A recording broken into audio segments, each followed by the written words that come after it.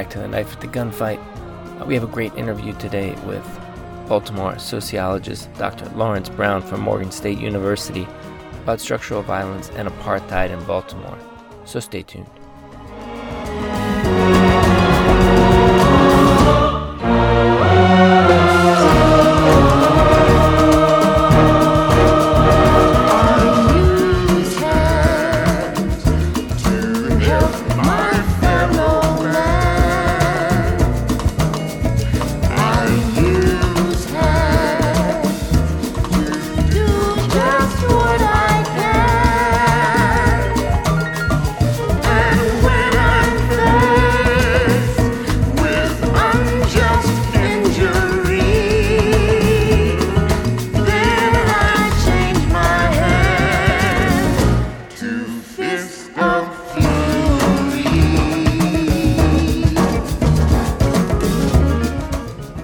Welcome back. I'm here with Dr. Lawrence Brown, in my opinion, one of the most important public intellectuals in Baltimore right now. Dr. Brown, how are you doing? I'm doing fantastic. Thanks for having me. I really appreciate you coming on. I really respect your work. I'm looking forward, correct me if I'm wrong, I'm hoping to see a book from you in the next year or so about your concept of segregation and inequality, looking at it through Baltimore, called the White L and the Black Butterfly, something like that. Is that correct? Actually, it's going to be called the Black Butterfly, Why We Must Make Black Neighborhoods Matter. But I'm also toying with how we must make Black neighborhoods matter so that it's more proscriptive. And yes, it should be out late this year or early next year. I'm really looking forward to it. I've given you credit, so correct me if I'm wrong, but the way that you helped me visualize segregation, investment versus divestment in Baltimore, with the idea of a black butterfly, if you look at the map, of black neighborhoods, and a white L of white neighborhoods, and just being able to see how persistent segregation is in Baltimore through that lens was really eye-opening for me. And am I correct? Is that your concept, your framing? Well, I've dubbed East and West Baltimore where Black folks are concentrated Black Butterfly back in 2015. I believe I already heard the White L when I moved here in 2010, when I moved to Baltimore. So when I labeled it the Black Butterflies, it kind of went together with the White L, like peanut butter and jelly. So I was like, the White L and the Black Butterfly. And I really wanted to give voice to, first of all, the fact that even in the midst of this hyper-segregation, that the black neighborhoods aren't utterly pathological. They aren't just spaces where people should be viewed in a negative way. I felt like the word butterfly would give voice to this image of transformation, of beauty, of resilience, of potential. And so that was a lot of my thinking behind that. When you juxtapose those two concepts, the white L and the black butterfly, what does that mean to you, or what are you trying to communicate?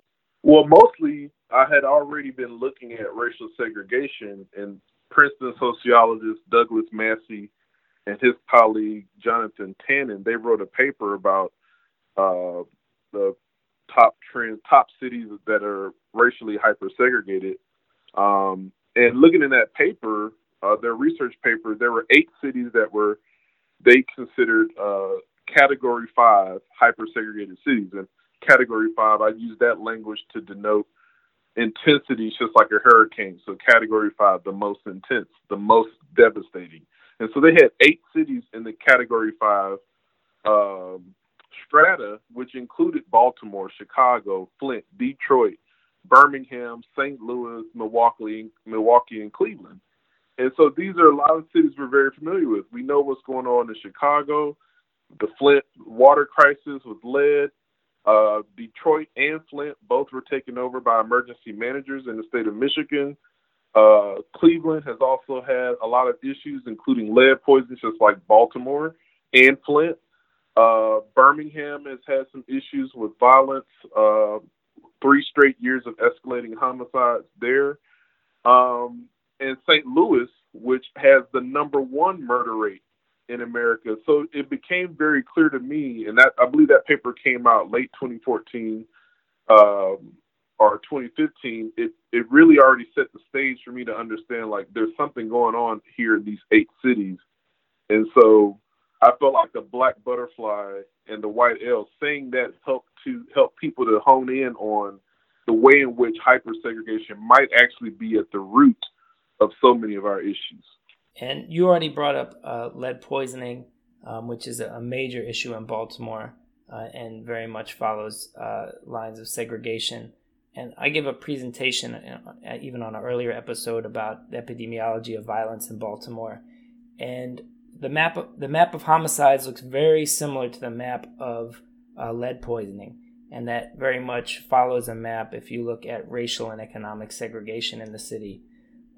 So part of that is that, right, they're markers of the same thing, but also we know that lead poisoning affects cognitive functions, including impulse control and sort of higher level executive decision. Mm-hmm. So those, I want to get to that a little bit, but another phrase that I really like when you use is you talk about the redlining and subpriming of black neighborhoods and how that perpetuates that kind of segregation.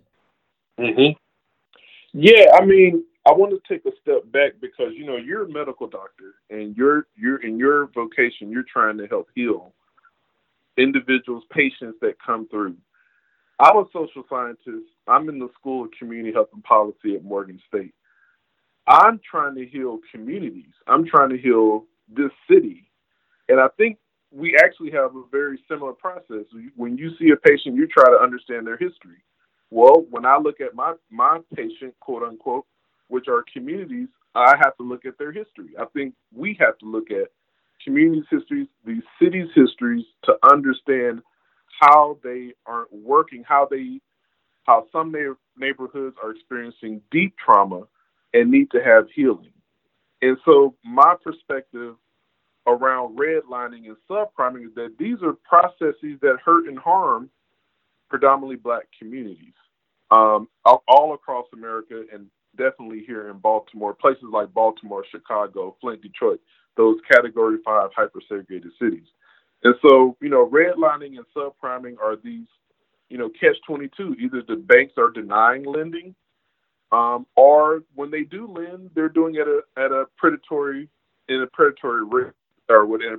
manner. So for me, I look at redlining and subpriming as two quote-unquote diseases that are impacting the health of communities, which of course impacts the health of the people that live in them. So, you know, we talked about redlining, subpriming, lead poisoning, and that goes along with environmental degradation and how that's segregated. Do you want to talk about other ways that hypersegregation manifests or is perpetuated by, you know, policies and practices? Well, I mean, you really just have to go back to 1910, that year when in Baltimore City, Baltimore Mayor John Barry Mahul and the city council, they passed the first residential racial zoning ordinance in America. There had earlier been a racial zoning ordinance out in San Francisco. It was dealing with Chinese folks who were running laundromats there. So that was dealing with more of a commercial situation. In Baltimore, the idea was racial zoning to block black people from living in majority white blocks and to stop white people from living in majority black blocks. And then over time, what it would lead to is, of course, if black people couldn't move into a majority white block, it would become all white. And then if white people couldn't move into majority black blocks, then it would become all black. And so I think while that may seem to be equal, what it did basically was try to push create racial segregation in a way that had never been done before. And it leaned on the 14th Amendment, which is equal protection. So it's like, look, it's equal, but yeah, equal creating residential racial segregation. And so Baltimore passed 4 of those ordinances before finally the Supreme Court, in a case called Buchanan versus Worley in 1917, struck down those type of ordinances. And from there were other policies and practices in Baltimore County at the time. The Roland Park Company created racially restrictive covenants, and those would become the most powerful way to keep white homes from being owned by black people all across America. They were copied and utilized all across until another decision called Shelley versus Kramer struck those down in 1948. But what you find is that every time there was progress, when the Supreme Court would strike down some form of racist, white supremacist real estate policies, people would just come up with another form. They would come up with something different, something new to help perpetuate racial segregation. And so Baltimore is at the heart of it. You know, Baltimore helps create racial zoning. Baltimore County helps push racially restrictive covenants and put those on the scene. So, I mean, that history, I think, is incredibly important, and Baltimore is at the heart of it. Right, and we also know that the Home Ownership Loan Corporation practices in 1937, where that term redlining comes from, was very racially and economic, a way of codifying racial and economic segregation, but also how decisions of investment and loans were based on that segregation. But, we're talking about stuff from 100 years ago. Why is that so persistent in Baltimore? Well, in part because we've never done anything to undo it. You mentioned the Homeowners Loan Corporation. That's when the federal government got involved. And the federal government, they create, the official name is residential security maps. Well, security from what? Security for who? And so these security maps, they color-coded neighborhoods 4 different colors: red, blue, yellow, or green. And those colors denoted which neighborhoods would receive capital. And so when you have a community that doesn't receive capital decade after decade, which is what happened to those red communities where African Americans lived, then that's how you can have an impact 80, 90, 100 years later. Because of the dearth of investment, the dearth of capital that was not allocated to those communities, eventually those communities fall into deep disrepair and decline. And that's the legacy. That's the legacy of racial segregation. Is not that, or the impact is not that black people can't be successful without living next to white people, but when you have red line black communities that don't receive capital, that economic weaponization of racial segregation, that's where the damage is really done. That's where you get that lack of capital leading to issues like lead poisoning, because lead abatement is not being done. That's where you get to issues like concentrated violence, because now in these communities, people are unemployed at high rates, and they're living in economic zones where people don't have capital. They don't have income, so they turn to other illegal means to work. So redlining and these policies, they set the stage for what happens in the 80s, what happens in the 90s, where we see the rise of crack, cocaine, HIV epidemic, gang violence, gun violence. All of that is rooted in the way that these municipal and federal policies set the stage 50, 60 years before that. We continue to see selective investment and disinvestment. And that's why I think your maps and your concept of the white elm, the black butterfly, makes it very easy to visualize that, the way public capital from the city or the state is invested in Baltimore. If you put it on a map, it all falls within, right, those white neighborhoods, the white L, these TIF investments. And if we look at the school system, which remains predominantly black, and we look at disinvestment from that school system, and the way that the state decides to disinvest from public transportation in Baltimore, like the aptly named Red Line subway system that was axed in favor of rural and suburban highway construction.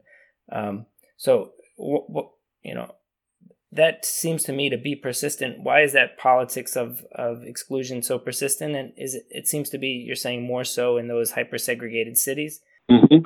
What's different about cities like Baltimore? Well, I think, I actually say that the conglomeration, the aggregation of everything you just mentioned, transit, food, criminal justice, all of these systems really come together to form systems or a situation that I call apartheid, local level apartheid, Baltimore apartheid, or Chicago apartheid, or Detroit apartheid. That in these local levels, these policies and practices, they become deeply embedded and enmeshed in the way that the city operates. So that even when you have a putative passage of civil rights legislation, these things are already locked into place. White neighborhoods don't magically become black unless there's this process called block busting, which actually does flip white neighborhoods, but then a lot of white homeowners move out to the suburbs. So then those communities become and stay majority white, whereas a lot of black communities or a lot of communities inside of urban areas, they become black, and then redlining begins to take a hold there. So then you have, whereas at first racial zoning involved blocks and neighborhoods, now we have segregation between cities, often much more between cities and suburbs, maybe than there is within cities themselves. Although in Baltimore, it still plays out that way. So, racism and these policies, they evolve and they take on new forms. And sometimes the dynamic plays out more between suburbs and cities today than it does in the past. But, these policies are so deeply rooted. And even though there were these tremendous civil rights laws passed in the 60s, the 64 Civil Rights Act, the 65 Voting Rights Act, the 68 Fair Housing Act, many of them lacked strong enforcement.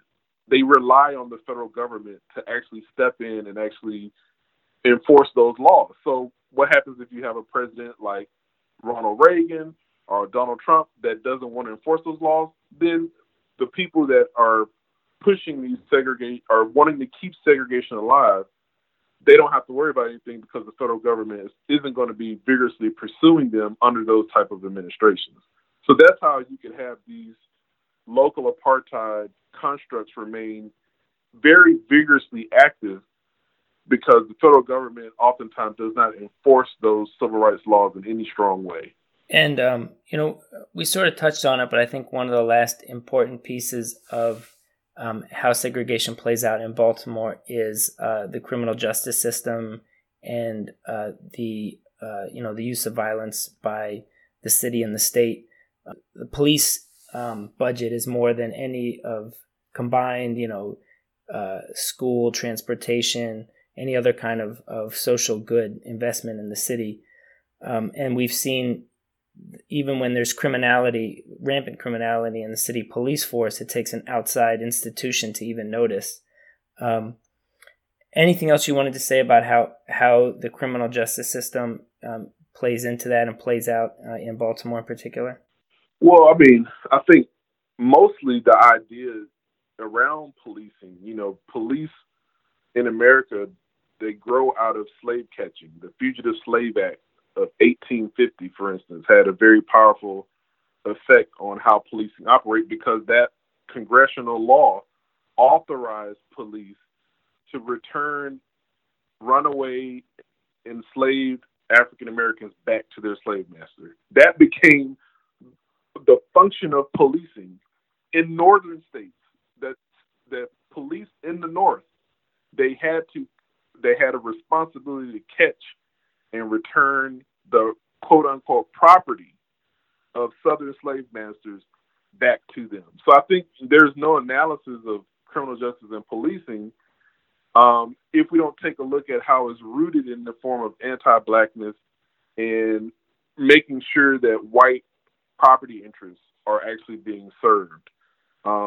And so even today, I think there's a great deal of that impulse, this impulse of protecting property over people, of making sure corporate interests have what they want. For instance, during the uprising in 2015, police lined up around the Inner Harbor. They're protecting the property, and as opposed to saying, how can we actually, protect lives and make sure that someone like a Freddie Gray isn't killed in the process of being taken to jail and mysteriously dying in the back of a van. And the criminal justice system has, been rife with issues here. Most recently, the Gun Trace Task Force 8 of the officers in the Baltimore Police Department have been convicted of selling drugs from the uprising. They took drugs that other people had got from the pharmacies, and they started selling them back to people here in the community. The police selling drugs, planting weapons, planting drugs on people. So the police in Baltimore, oftentimes they function as an entity at war with the community. And literally, the police force has what's called a war room.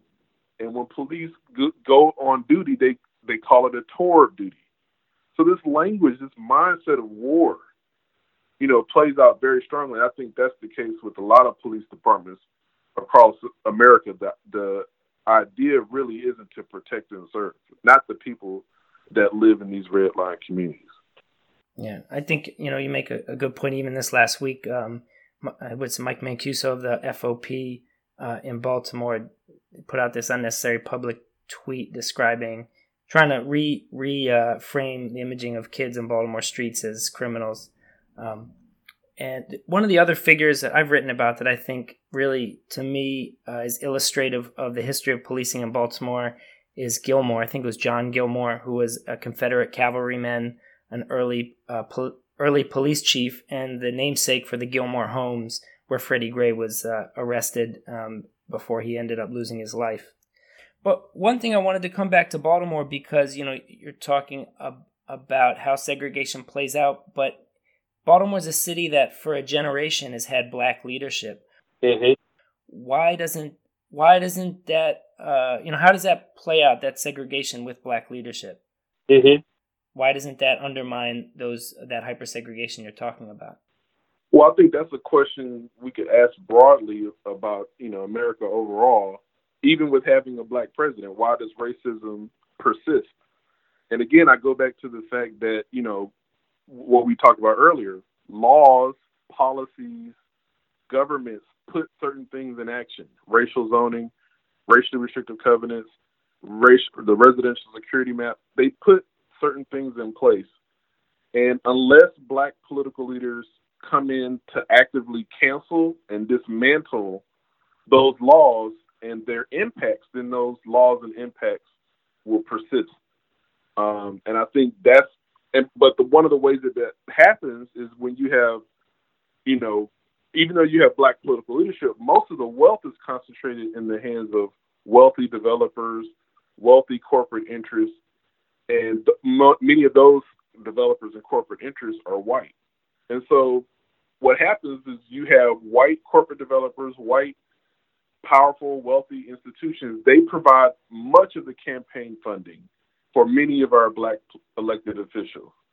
So even though you may have a black person in office, when people give you money, they expect certain things in return. If they put, tens of thousands of dollars into your campaign. So I would argue that many black elected officials really just end up being surrogates. They really just end up being a go-between for white economic interests, but now it's in black space. And I think it's a complicated, sophisticated way that racism and white supremacy in America is able to continue on one hand.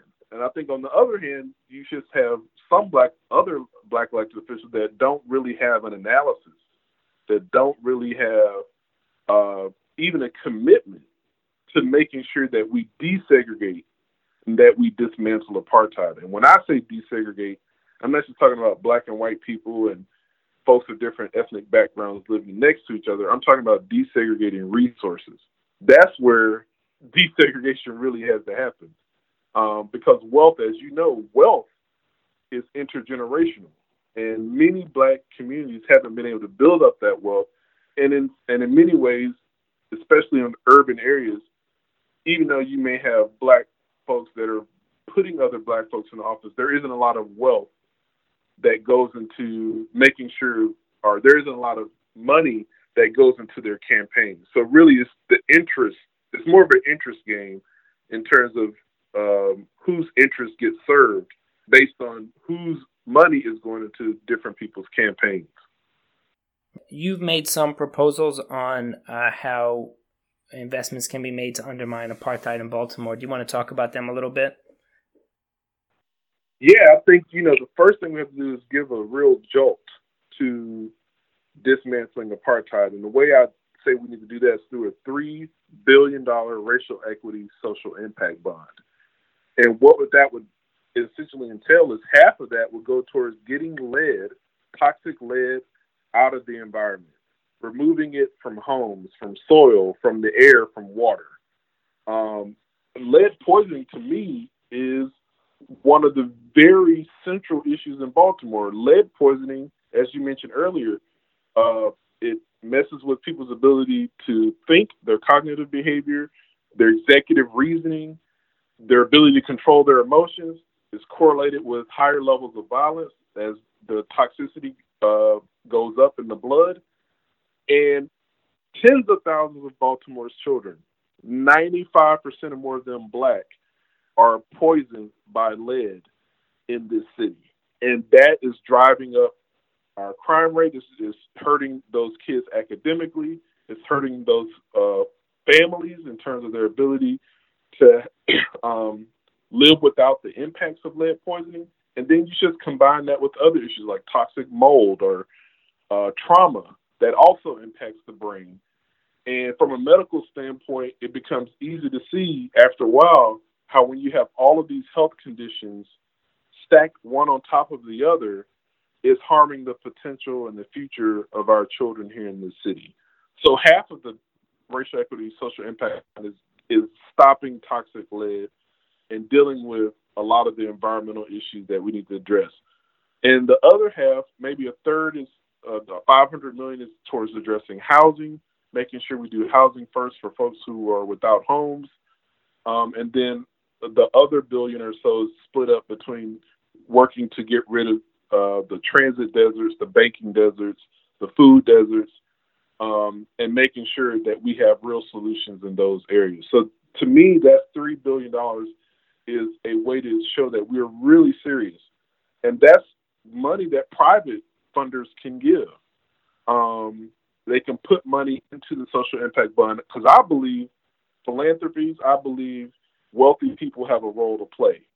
And that's one way they can put money into that racial equity social impact bond to kickstart the process. And then the other solution I have is Baltimore Neighborhood Reparations, which is taking 10% of our city budget for the next 40 or 50 years to allocate to the top 20 or so red line Black communities in the city and letting a democratically elected council of 15 people help decide how that money gets spent in those neighborhoods.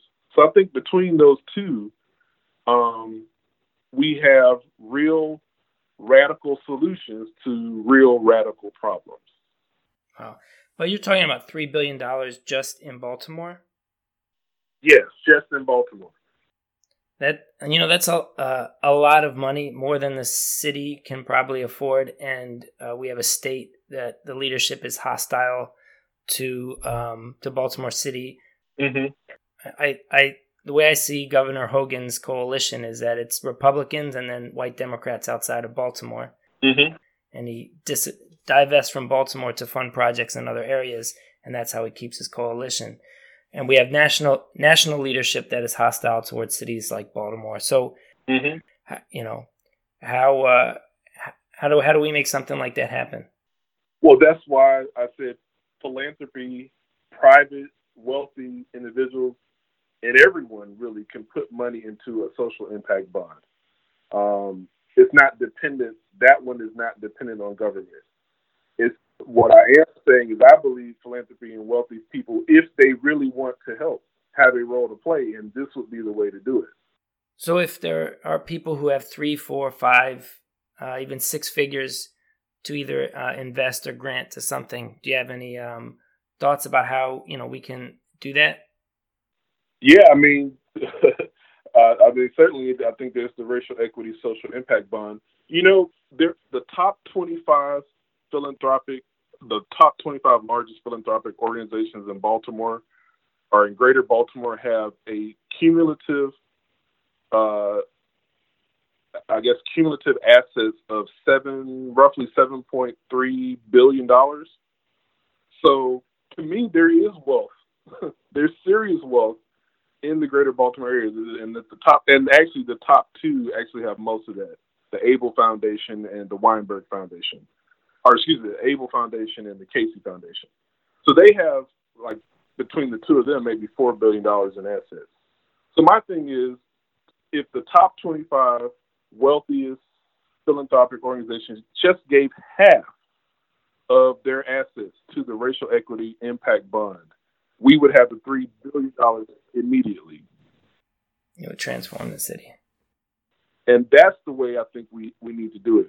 We need to actually target the resources we do have, put those into the Racial Equity Impact Bond to do what we need to do immediately. Get the lead poison out immediately.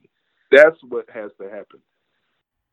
Well, something that I've seen in New York and certainly cities like DC and even cities like Baltimore are at risk is that gentrification here, those red line black neighborhoods have switched around. The housing prices went up. People are getting priced out. And unless people own the land and own the housing, they're getting pushed out of the neighborhoods. Mm-hmm. How do you see ownership of the land as part of a process of cleaning it, healing it, and addressing the problems like lead poisoning and violence?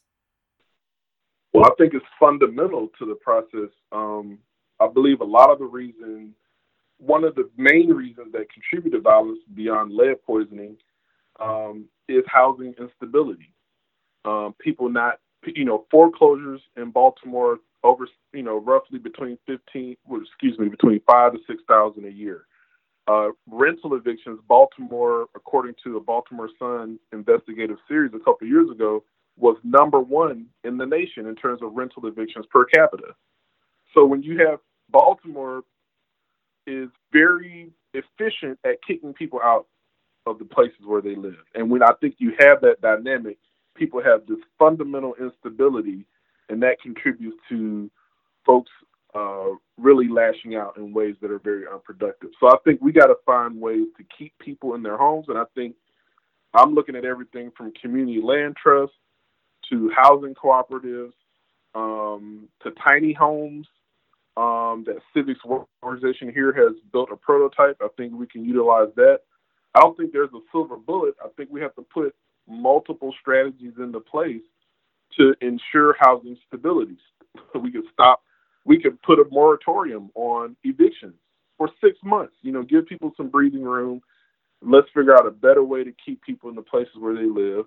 Because right now, as you see in Chicago and here in Baltimore, our black populations are declining in these cities. And that is also true in the cities you mentioned earlier, like DC. It's not just gentrification, it's depopulation. Black people are being pushed out of areas where they live all across the country. Seattle, Austin, Denver, LA. It's happening. And so I think we've got to figure out a way to make sure that black housing matters and to keep people in the homes where they live and to look at various creative ways to make sure that happens. Wow. This has been a fascinating conversation, Dr. Brown, and I'm hopefully a lot of this you go into more detail in your book, which I'm anxiously awaiting. But do you want to? I always like to ask for recommendations for what are you reading, what are you listening to, art, music, performance that you want to recommend to my audience. Yeah, well, right now I'm listening or reading actually D. Watkins' book, We Speak for Ourselves. And I've only read the first chapter so far, but it's really getting into this dynamic of how we listen to people like myself, black scholars, black intellectuals, but we're not listening to lower income black folks. And I think we got to do a better job of that. And his book is actually speaking to that very powerfully so far. And I'm also reading Nnedi's Okorafor's series called Binti, a sci-fi series that's really helping me sort of stretch my imagination. And I guess finally, I've really been getting into comics lately. Only in the past couple of years I started getting into comic books. So I'm really enjoying like the Black Panther series that Ta-Nehisi Coates has written, and also Nnedi Okorafor's Shuri, and some other independent writers who are like Livewire with Dark Horse. That's a great series. I'm really having a lot of fun with these sci-fi comic book authors as well. And I know you periodically have public speaking events. Anything coming up in the next month or two? I'm actually, not anything public. I'm actually getting ready to wind down for the summer. So when the fall comes, I'll be hitting the road pretty hard. All right. Well, we look forward to it. Thanks again for your time, Dr. Brown. Looking forward to your work. And let's stay in touch. Thank you, man. I really appreciate it. Have a good one.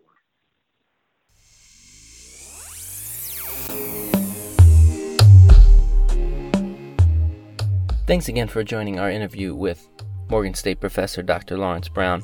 The music you heard today included Manifest's Wani Abba, as well as Kamasi Washington's Fists of Fury. If you like what you heard, look up our past episodes of the Knife at the Gunfight podcast wherever you get yours, and feel free to reach out to me on social media at SlyFits. Thanks again. Hope to see you again next time.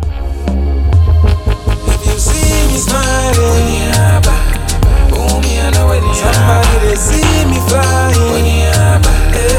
I know be God look for your own. God come out here, leave me alone. Obian any day, some right with their left. It be left to us to do what's right. Yes, I did walk through the valley of the shadow of death. I know they fear who still got to pep in my step. The game be foul, I did watch the ref. I know even build a house, but I built a rep. Dangote cement, let's get concrete. Word on the street, stand on your own 2 feet. More cocksure than unsure. Or Confanochi, I conjure the stool for y'all, so you can stand on a pedestal. And Motia will be 10 feet tall. I don't need to rob Peter for me to pay Paul. I don't snooze or snore or booze and brawl. I the guy when I go sport there for a ball. You might see me smiling when it ain't all good. For me, this is pure joy. For some, it's a chore. If you see me smiling, somebody they see me flying. I know be God look for your own. God come out here, leave me alone.